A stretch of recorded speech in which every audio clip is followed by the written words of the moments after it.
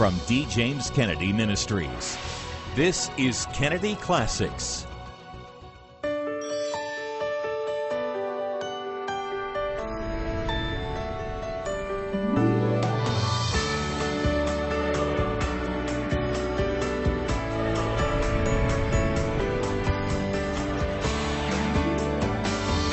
Welcome to Kennedy Classics.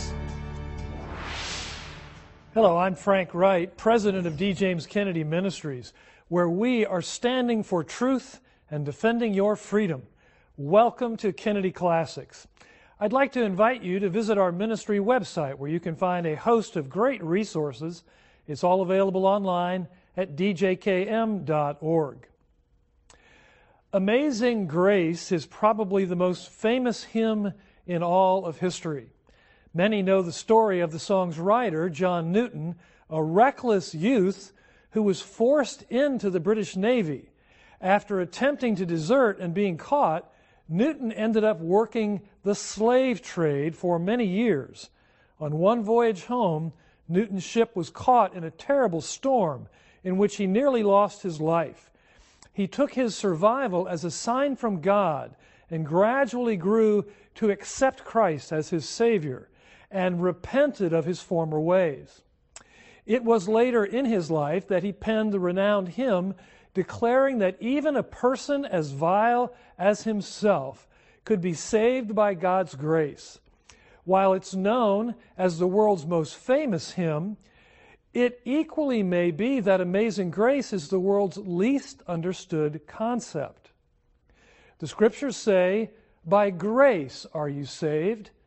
But what does grace really mean? Here now is Dr. D. James Kennedy with his message, Grace Unknown. And now may we hear the inspired word of the living God. It's found in the 18th chapter of the Gospel of Luke, and we will begin our reading with the 9th verse. The infallible word of our God. And he spake this parable unto certain which trusted in themselves that they were righteous and despised others. Two men went up into the temple to pray, the one a Pharisee and the other a publican. The Pharisee stood and prayed thus with himself, God, I thank thee that I am not as other men are, extortioners, unjust, adulterers, or even as this publican. I fast twice in the week, I give tithes of all that I possess. And the publican, standing afar off, would not lift up so much as his eyes unto heaven, but smote upon his breast, saying, God be merciful to me, a sinner. I tell you, this man went down to his house justified rather than the other.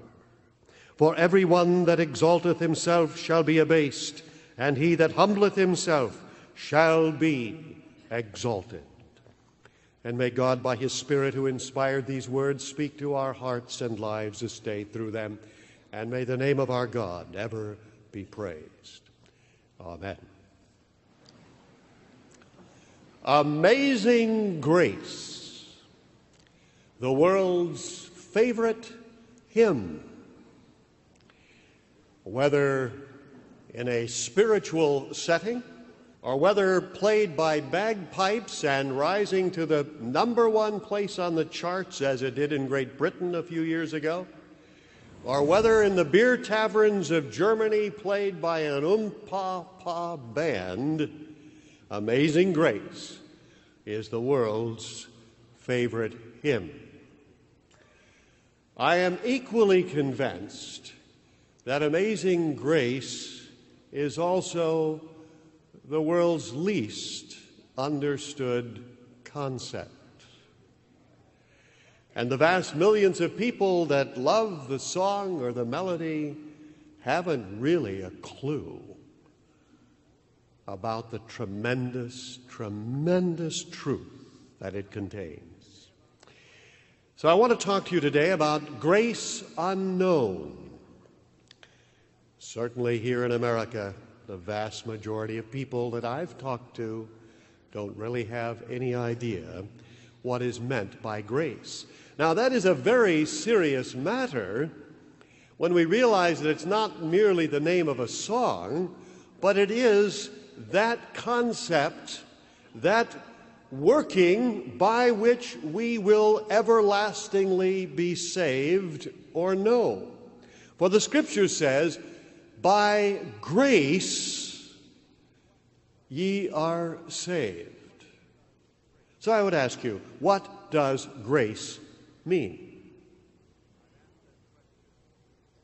I've asked that question to hundreds or thousands of individuals, and I would venture to say that probably less than 5% have been able to answer that question. What does grace mean? Well, I think that the parable that we read today, the parable of Christ, is a very good example of what that grace means. How wonderful are the parables of Christ. When you say the word parable, you inevitably think of Christ. And how magnificent are those parables that he told. How pithy, how pungent, how pointed they are. And the shaft of any truth, if feathered with a parable, flies straight to the heart and sinks in. And I pray that this will sink into the hearts of some today. And I hope it will never be forgotten. Exactly what is a parable? Well, it comes from two interesting Greek words, para, which means alongside of, and balein, which means to cast or to throw, from which word we get ballistic missiles and many other such words, which are cast or thrown. It means a truth or a story which is cast alongside of someone or something to shed light upon it for comparison or illumination. And Jesus was, as is unquestioned, the master teller of parables. Two men went up into the temple to pray. What a simple, everyday event that was in the life of Jerusalem. It was seen by literally millions of people over the years, and yet Christ saw, as always, with a depth that none others really saw. They went up into the temple to pray, a perfectly proper thing to do. But what a contrast in these two men who went up to pray. And by the way, Jesus is telling this parable right to the Pharisees. As you see in verse 9, he spake this parable unto certain which trusted in themselves that they were righteous and despised others. Notice how Jesus paints this Pharisee with a very few strokes of his brush. The Pharisee stood and prayed thus with himself. What an ironic twist. He prayed with himself. In fact, the Greek text is even worse, for the Pharisee, that is. It says he prayed to himself. And I'm afraid many people before and since have prayed merely to themselves, because certainly God would not have been interested in hearing what he had to say, because his prayer, under the guise of a prayer, was nothing other than a self-exaltation, where he bragged about his own righteousness and goodness. I thank thee, God, he says, and at that point it loses all semblance of any prayer. I thank thee that I am not like other men. And immediately he begins with such an invidious comparison of himself with all other men. It was said of one rabbi that he said to his son, If there be two righteous men in all of the world, I am absolutely convinced that we are they. And should there be but one, I am confident that I am he. Nothing proud about that man. But this Pharisee would have perhaps felt quite comfortable with him. I thank thee that I'm not like other men. Do you know, before I came to know the grace of God, before that day when the windows of heaven opened the love of Christ to me, I used to think that the only thing that really was bad was these egregious sins, the heinous sins of murder or rape or kidnapping or stealing or things like that. It never dawned on me that there were other kinds of sins of the Spirit that a person could be guilty of. And I think that there are many that have the very same idea today. He's not like other men. He is not an extortioner. He is not unjust. He is not an adulterer. And so he lists off these three qualities which he does not have. And right away he is guilty of what I would call the cafeteria concept of Christianity. Millions hold to it. And what is it? It is simply this, that I will go down the line of God's commandments and I will pick out one or two or three that I feel that I am least susceptible to, and then I will set these up as the standard for my righteousness, and having picked some that I am quite good at avoiding, I will then say, voila, I have succeeded. I am a righteous man. But the Bible makes it very clear that if we offend in one point, that we are guilty of all. And we cannot be selective in what we choose. This man had left out altogether the matters of love, the matters of compassion, the matter of real heart holiness. He had a very superficial view of religion. And most of all, he was not like that publican. And that makes up the basis for the hopes of millions of people in our world. Their hope is they know somebody that's worse than they are. And based upon that solid foundation, they hope that they're going to get into heaven. And that's exactly where this publican was.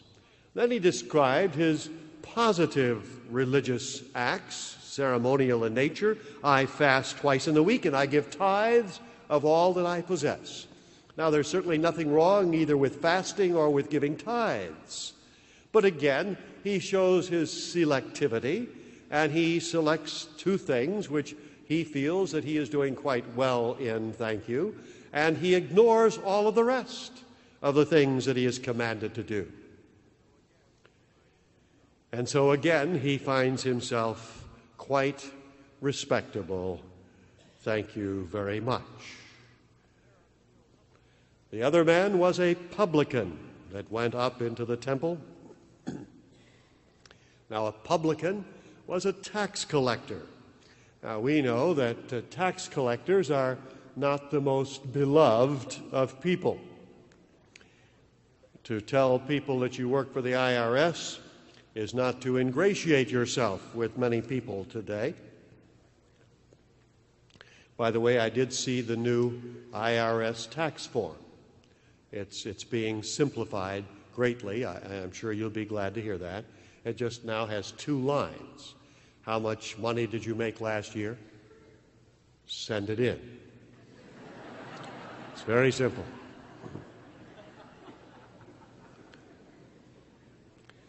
But the publican was worse than that, twice over. Because one, he was a turncoat quisling who was he was a Jew collecting taxes from other Jews and giving them to the Roman overlords. And if the two of those things, a tax collector and a turncoat, were not bad enough, he was also an extortionist, because the Romans didn't tell him how much tax to collect. They said, this is how much we want. and you're responsible for. Now, you go out and collect as much as you can get, but that's all we want. And so he extorted out of the people as much taxes as he possibly could. No wonder people would cross the street rather than to pass by a publican. No more vile and despised person existed in the Jewish society than the publican. And no, that doesn't start with an R. And however, today that might be understood by some. And this publican went up into the temple to pray. But he wouldn't stand near the altar. He stood at the other end. He stood afar off. Nor would he even lift up his eyes to the altar or to heaven, because he saw himself as so vile. He saw himself as so unclean, as so unworthy, as so guilty for his sins, and we don't know what they all were, that he turned his head down toward the ground, bowed his head, and smote upon his breast and cried out, "O God, be merciful to me, a sinner." Now there is the sinner's prayer. And let me say this, if you haven't prayed out of your heart some such prayer as that, you will never see the inside of heaven. For all of us are guilty, all of us are unclean, all of us are unworthy, all of us are unfit to live in heaven with God. Martin Luther said, "The most damnable and pernicious heresy that has ever plagued the minds of men is the idea that we vile, depraved sinners could ever make ourselves good enough to live in the presence of an all-holy God who is of purer eyes than even to look upon iniquity." Well, this publican knew that right well. God, be merciful to me, a sinner. It's interesting, it didn't quite say that in the Greek text. It says, God, be merciful to me, the sinner. As far as that publican was concerned, there was no one else on this planet except himself and God Almighty, whom he could not even lift up his face to look at. He was aware of none others. He was aware of no other comparisons. He was simply aware of his own guilt and his own vileness. Another thing that isn't quite what the Greek text says, it says, be merciful to me, a sinner. The Greek word is be propitious or be propitiated unto me. Hilaskomai means to be propitious. Propitious means to be well-pleasing. Jesus Christ is the propitiation, that sacrifice which turns the wrath of God away onto himself and away from the sinner. God, be propitiated unto me, the sinner. Even as the sacrifices of the Old Testament were propitiations of God's wrath. And so Christ is the fulfillment of all of those and the embodiment of the divine propitiation sent into this world to pay for the sins of men. And so when we come to God for mercy, we come to cling to that cross and to that propitiation. And everyone who from his heart says, God, be propitiated unto me, the sinner, will find that he has taken hold of that cross, for there is no other propitiation. No other founder of any religion died for the sins of the world. No other founder of any religion endured the wrath of Almighty God for the transgressions of the world. Only Jesus, the Son of God. He is the way and the truth and the life. Ah, my dear friend, that is the wonder of his grace. That as vile as we are accepted. How astonishing it is to learn that I am accepted not for anything that I am, but in spite of everything that I am. I am accepted because of everything that he is. Not what I have done, but what Christ has done for me. And can it be that I should gain an interest in the Savior's blood? Died he for me who caused his pain, for me who him to death pursued? Amazing love! How can it be that thou, my God, shouldest die for me? That is the amazing grace. That is the greatest discovery that any human being can ever make in this world. Has that discovery been yours? The publican said, God, be merciful unto me, a sinner. And Jesus said, he went down to his house justified rather than the other. That Pharisee who despised others finds that very word turned back upon himself, even as Christ said it always happens. He went down to his house justified. Some of you are here trusting in yourselves. Your hope of heaven is built on nothing more than your own self-righteousness, your own piety, your own benevolence, your own commandment-keeping, your own ceremonial fulfillment. Nothing more than that. But I want you to know that my hope of salvation, which is an assured and certain hope, is built on nothing more, nothing less, rather, than Jesus' blood and his righteousness. And he went down to his house justified. He asked for mercy, and God gave it to him. Dear friend, may that discovery be yours, even right now. Let us pray. Father, there are some here like the Pharisee of old, and they know not that they have no righteousness of their own, that they are covered with the filthy rags of their own unrighteousness and own uncleanness. And, O God, grant right now to each such a view of themselves, and then a view of a loving Savior hanging upon a cross for them. And may they, from the depth of their heart, with the fullness of sincerity, say, O Christ, be merciful to me, a sinner.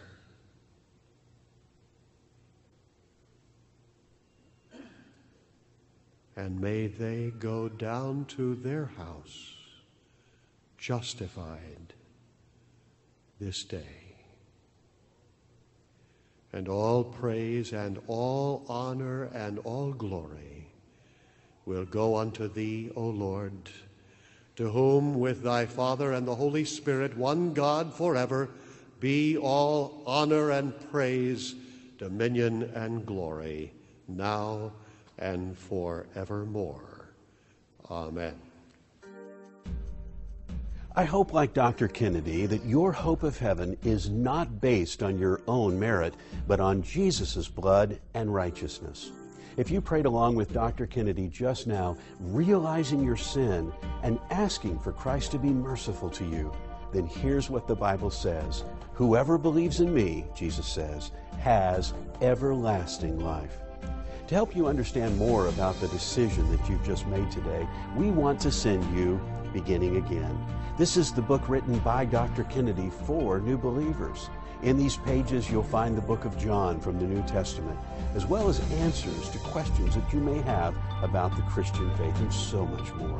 It's yours when you write to our address or call our toll-free number and ask for Beginning Again. God bless you as you do. As Dr. Kennedy aptly notes, it's astonishing to know that we are accepted not for anything we are, but for everything that Christ is. His grace is undeserved and unearned, and God has shown grace to America from our inception as a nation. But it's clear that America has turned its face from God. The biblical foundation that our nation was built upon is being eroded by those who seek to destroy it, attacking the base of major institutions such as marriage and the family. We have some important resources for you that will help you better understand this barrage on our nation's traditions and institutions. The first is a brand new special report that you need to read. It's called The Assault on Families: Parental Rights in the Crosshairs. This carefully researched expose by our education specialist, Dr. Karen Gushta, shows how leftist radicals are trying to use the United Nations, the court system, and the government to transfer authority for your children and grandchildren to the state.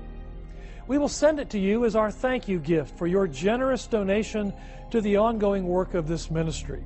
Simply write to us at D. James Kennedy Ministries, Box 11164, Fort Lauderdale, Florida, 33339, or call toll-free 888-332-3069, or go online to djkm.org.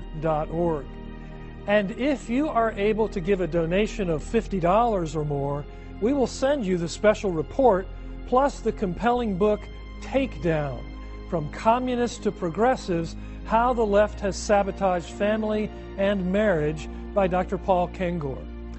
We are seeing nothing less than a full cultural revolution pursued by the radical left, following in the footsteps of Karl Marx and others. This eye-opening book connects the dots between the founders of Marxism and communism and the sexual anarchy we're seeing in our culture today. As our thanks for your generous donation of $50 or more, we'll send you the book Takedown: From Communists to Progressives, How the Left Has Sabotaged Family and Marriage by Dr. Paul Kengor, as well as the special report, The Assault on Families: Parental Rights in the Crosshairs. Or we'll send you the special report alone as our thanks for your generous donation. Simply write to us at D. James Kennedy Ministries, Box 11164, Fort Lauderdale, Florida, 33339. Or call toll-free 888-332-3069. Or go online to djkm.org. I'm Frank Wright. Thanks for joining us for this edition of Kennedy Classics. We'll see you next time. Today's program is available on DVD or audio CD for your gift to this ministry of any amount. Please call, write, or log on to our website today. This has been a production of D. James Kennedy Ministries.